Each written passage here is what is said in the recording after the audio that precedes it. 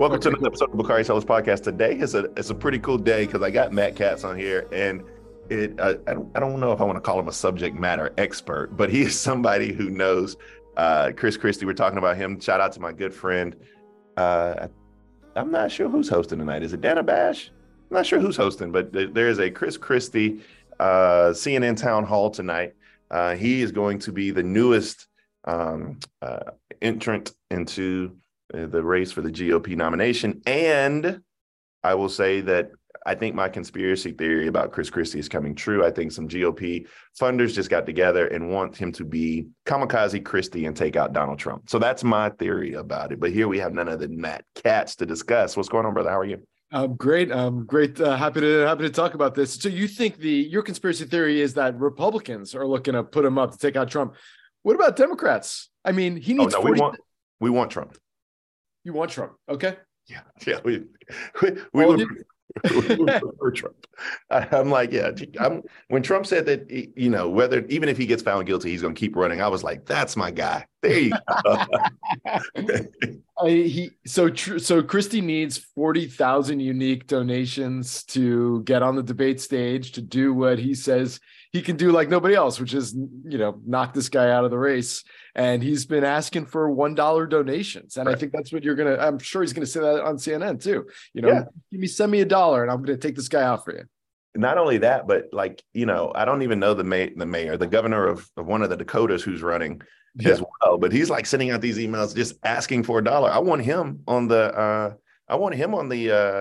stage too, because I don't even know who that is. Right. Christie said even in South Dakota they don't know who the governor of North See, that's why we love Chris Christie. So look, Matt, we start each one of our shows by having our guests walk us through the arc of their careers before we get into the meat of it. And yours has been an interesting one, as you've done extensive work with WNYC and New Jersey Public Radio. Shout out to Public Radio all across the country, as well as with just about every major political national outlet in the country. How did you get into journalism, and what keeps you doing what you do? Oh, man, I got into it. It's all I ever wanted to do. Since middle school, I wanted to be a newspaper reporter. I had a, brief moment in college where I thought going in more in your direction and trying out politics might be a thing, but I was quickly disabused of that notion and started my career at local New Jersey newspapers.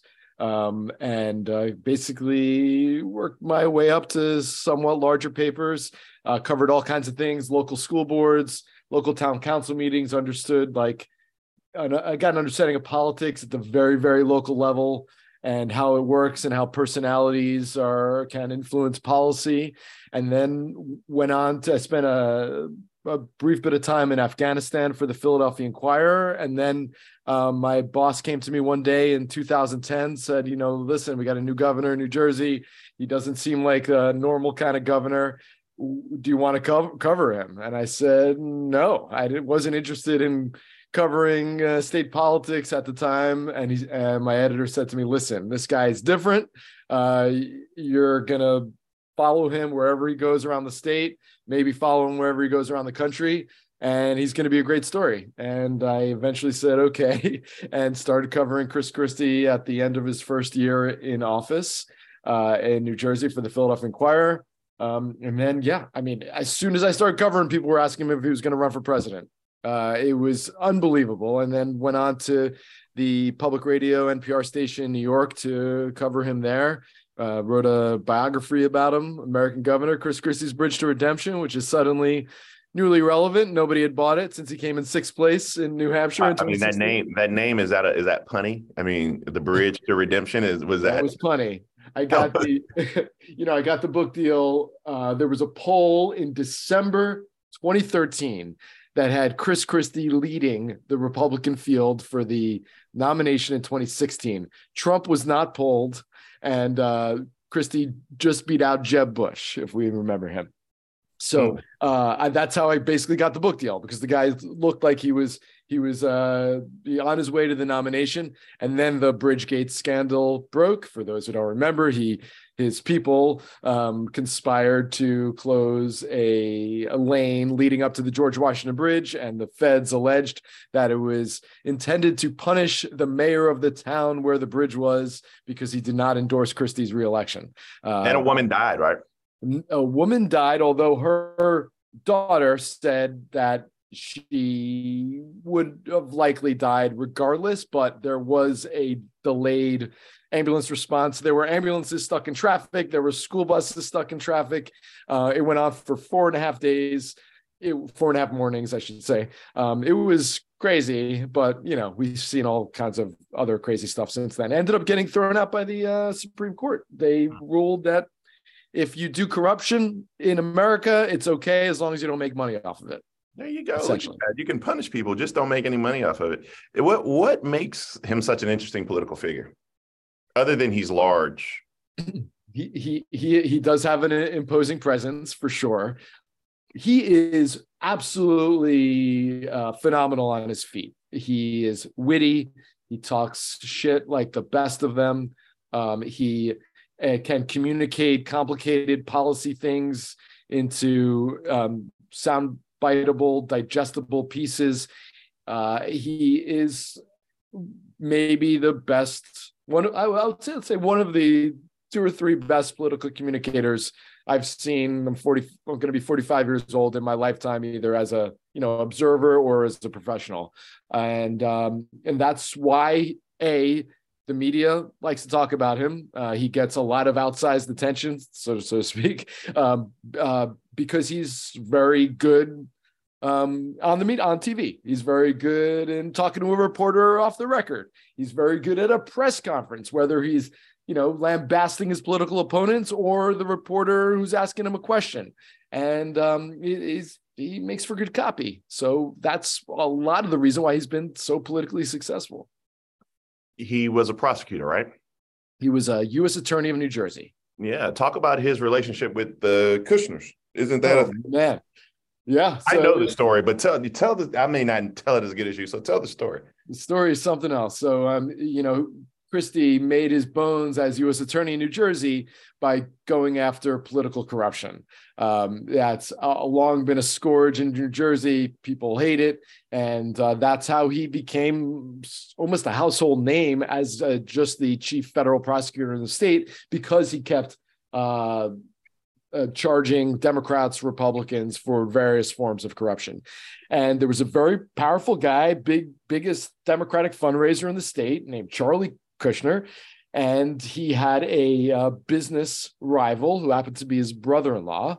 And Charlie Kushner, Jared's father, hired a sex worker to essentially seduce his own brother-in-law and try to frame him with a videotape of the sexual encounter in order to get the better end of a business dispute he was having with the other side of his family. And he hired the sex worker, who then went from New York to New Jersey, which crossed state lines. Sounds like human trafficking. Federal crime. So Chris Christie went after this guy, got the videotape. The FBI was involved, and Charlie Kushner, Jared's father, went to prison. And it's all because of Chris Christie and his team. And that's what made the Trump years for Chris Christie so fascinating, because at some points, there's 3 people in the Oval Office, and it's Jared Kushner, Chris Christie, and Donald Trump. Sign up to The Economist for in-depth curated expert analysis of world events and topics ranging from business and culture to science and technology. You'll get the weekly digital edition, online-only articles, curated newsletters on politics, the markets, science, culture, and China, and full access to The Economist Podcast Plus.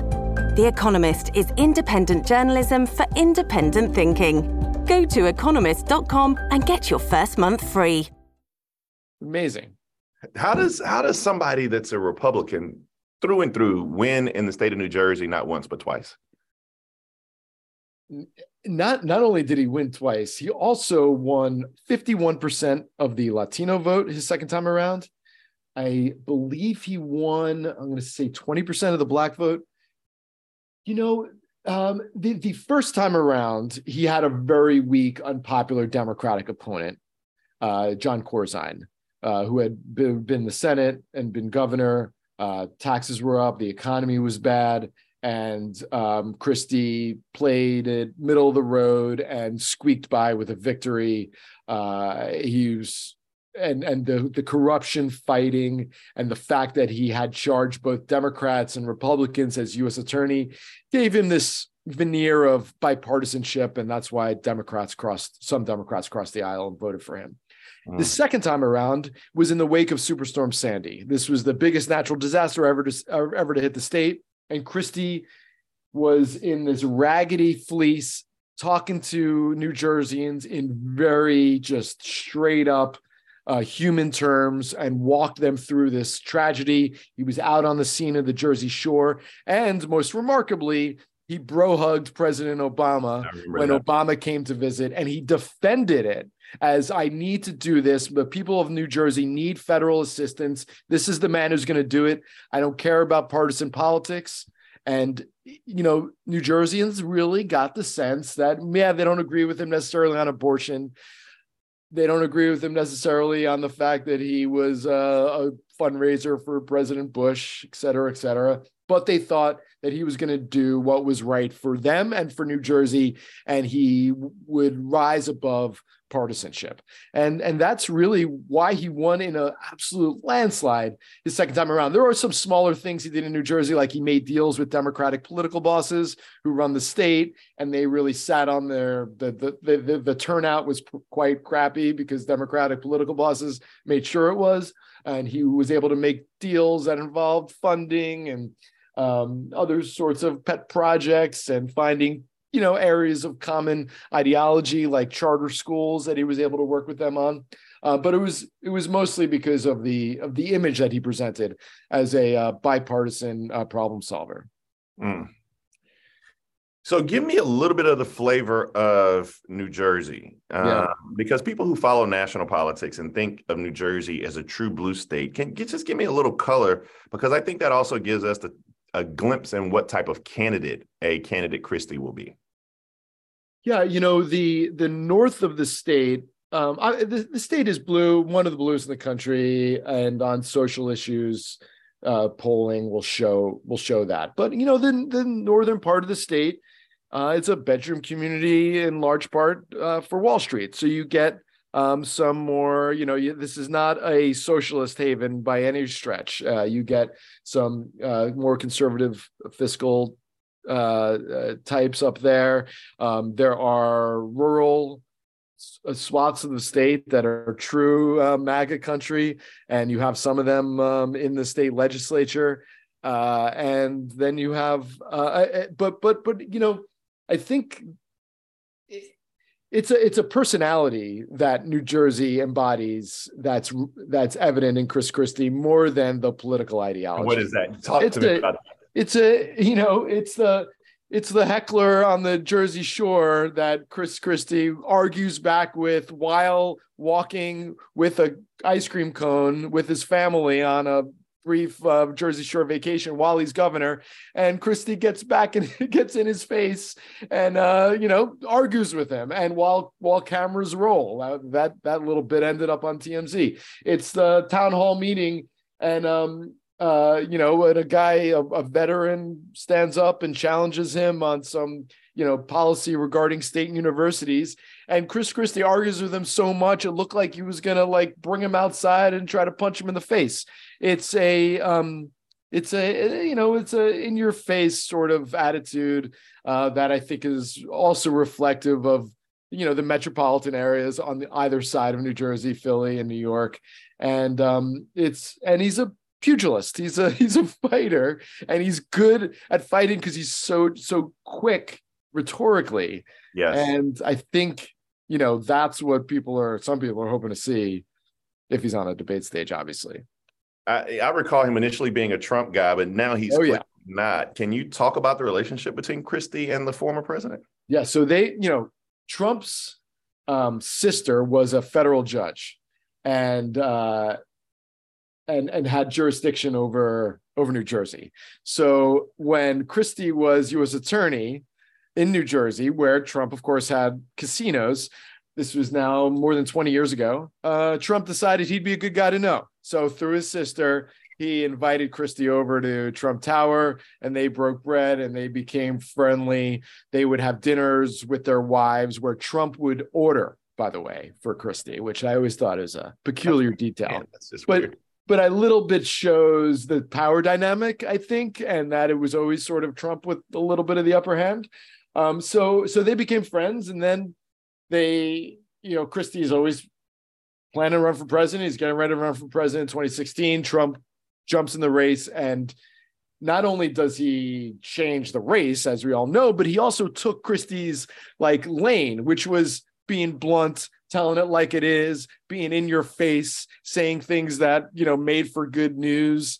And Christie didn't know what to do. He was going to run as a bipartisan problem solver. He was going to run as somebody who could tell Republicans, listen, you want to win, you want to beat Joe Biden, whoever, or Hillary Clinton, whoever it might be, then you want somebody who knows how to win Democratic votes. And I did that in New Jersey. That was how Christie was going to run for president in 2016. Trump comes in, and Christie doesn't know what to do, and he moves way far right. I mean, he at one point proposed banning orphaned refugee toddlers from resettling in the U.S., which was a position he would have never taken prior.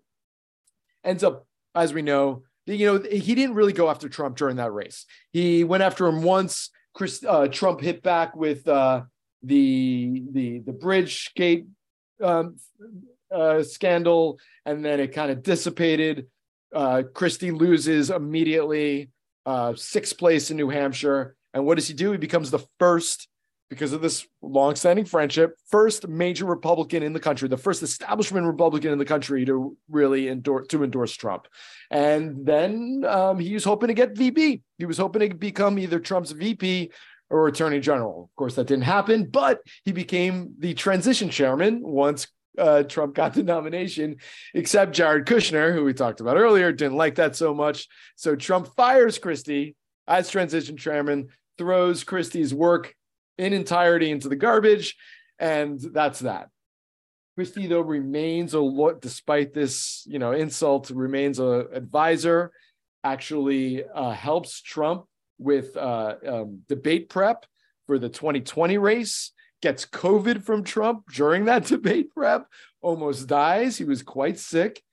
And yet he's still somewhat a Trump supporter, right? I mean, he still was on TV defending him. Then January 6th happens. Trump is weakened. Trump is out of office. And we see the gradual switch to where we are now, which is Christie as a full-throated anti-Trumper. Not only that, the biggest anti-Trumper in the race. Correct. And it's he's been doing it successfully, defending this so far, but it is hard to explain, right? I mean, he says that's the whole Stormy Daniels paying off a prostitute thing indicates Trump doesn't have the character to be president, but we all knew about Stormy Daniels when Christie was in the Oval Office, hanging out with Trump, doing debate prep. So that's the kind of questions that eventually maybe he'll be forced to answer. Man, I mean, that's Donald Trump. Chris Christie is a what are those shows that come on? A soap opera. It's like what it comes on. It's definitely a soap opera. I also think there's something Shakespearean about it. I'm not smart enough to know what Shakespeare would apply to. Maybe. But there's something about the king and the guy who's smarter than the king, who's trying to, Is he in it to win it, or do you think there are ulterior motives with this run for? I think there are ulterior motives, but what do I know? Sure. Well, I yes, I think I'm going to say yes to both. I do think he thinks that he could win. He's a sociopath. Then anybody who runs for president and thinks they can win is a sociopath. So that's fair. Okay. But he's also acknowledged in the past that once you run and you're waking up at 6 a.m. to go shake hands at a diner and it's 20 degrees minus below zero in Des Moines, then you start to think that you could maybe be in it. That's what gets you up in the morning. And then once you think that you could be in the Oval Office, it starts to shake that. So he's, I think, recognizes that there's some absurdity here, but he also thinks he can win. But mostly, I think, if Trump doesn't get the nomination and somebody else, not him, gets it, let's say a Rick Scott, Nikki Haley, he thinks he's on the short list to be VP or Attorney General if it's any other Republican other than Trump. You know, James Carville said that running for president is like sex because nobody does it just once.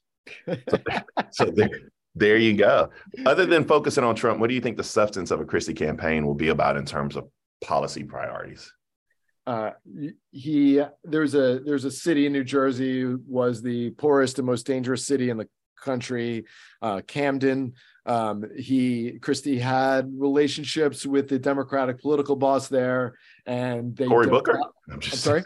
I said Cory Booker. No, he's Newark and not the boss. Cory's good to be in the front of things, but he's not necessarily behind the scenes making the deals. Camden is in South Jersey, and it's changed quite dramatically, and there's some controversy about whether that's all good for the people there, but they have improved their school system by many metrics. It is much safer, and the police department was totally remade under Chris Christie. And I think you're going to see a guy who leans on his law and order experience as U.S. attorney, as a former prosecutor, as somebody who does what's right, and also somebody who knows how to handle urban environments in a way that is good for all people, regardless of the color of their skin or their political persuasion. And he's going to tell a somewhat, maybe somewhat accurate portrayal of Camden and use that as sort of a place to point to how he could bring back some of the, poorer communities, left behind communities in America. So it's kind of like going to be, I think, something of a centrist ideological approach. I mean, he's pro-life. He'll check all the boxes for Republicans, but some other stuff is going to be quite centrist. He also ushered in bail reform in New Jersey. One of the most progressive criminal justice policies in the country happened in New Jersey on his watch. And I don't know if he leans on that. I think he won't. But it does tell you something about where his politics are. Let's say hell's starting to freeze over a little bit, gets a little chilly, and he picks up momentum and he wins the nomination. Should Democrats be worried about general election, Chris Christie? Absolutely. I would think so too. Especially if you have a Democratic nominee who's on the older side and has lost a little bit on his fastball, perhaps. I think a Christie Biden debate could be a potential bloodbath. Both University of Delaware alum. Look at that. How about that? So before I let you go, the most important question: where can people follow you, and how can people read your articles and find what you're writing about in 2024? And I pray to God you're traveling with Chris Christie, just spending time with him on the campaign trail, talking about how he's eating fried butter sticks and everything else at the Iowa State Fair. I will tell you, he rarely eats in front of the camera. I noticed that when I was following him when he was governor and when he was running for president. But he is very fun to follow through a diner because he's so good with those quick hit interactions with people. He does not come across as a Ron DeSantis. Follow me, thank you, at Matt Katz, MATTKATZ00. That's on all the socials, most prominently Twitter. You can find my work at WNYC.org. And my book is called American Governor: Chris Christie's Bridge to Redemption. Matt Katz, thank you for joining the Bakari Sellers podcast. We're going to have you back. We might have you want to do like some live. We do a live debate special, and we just kind of rapid fire it. So yeah, if you're free, we might bring you back. But thank you so much for spending some time with us today. I love that. Thanks so much. All right, B.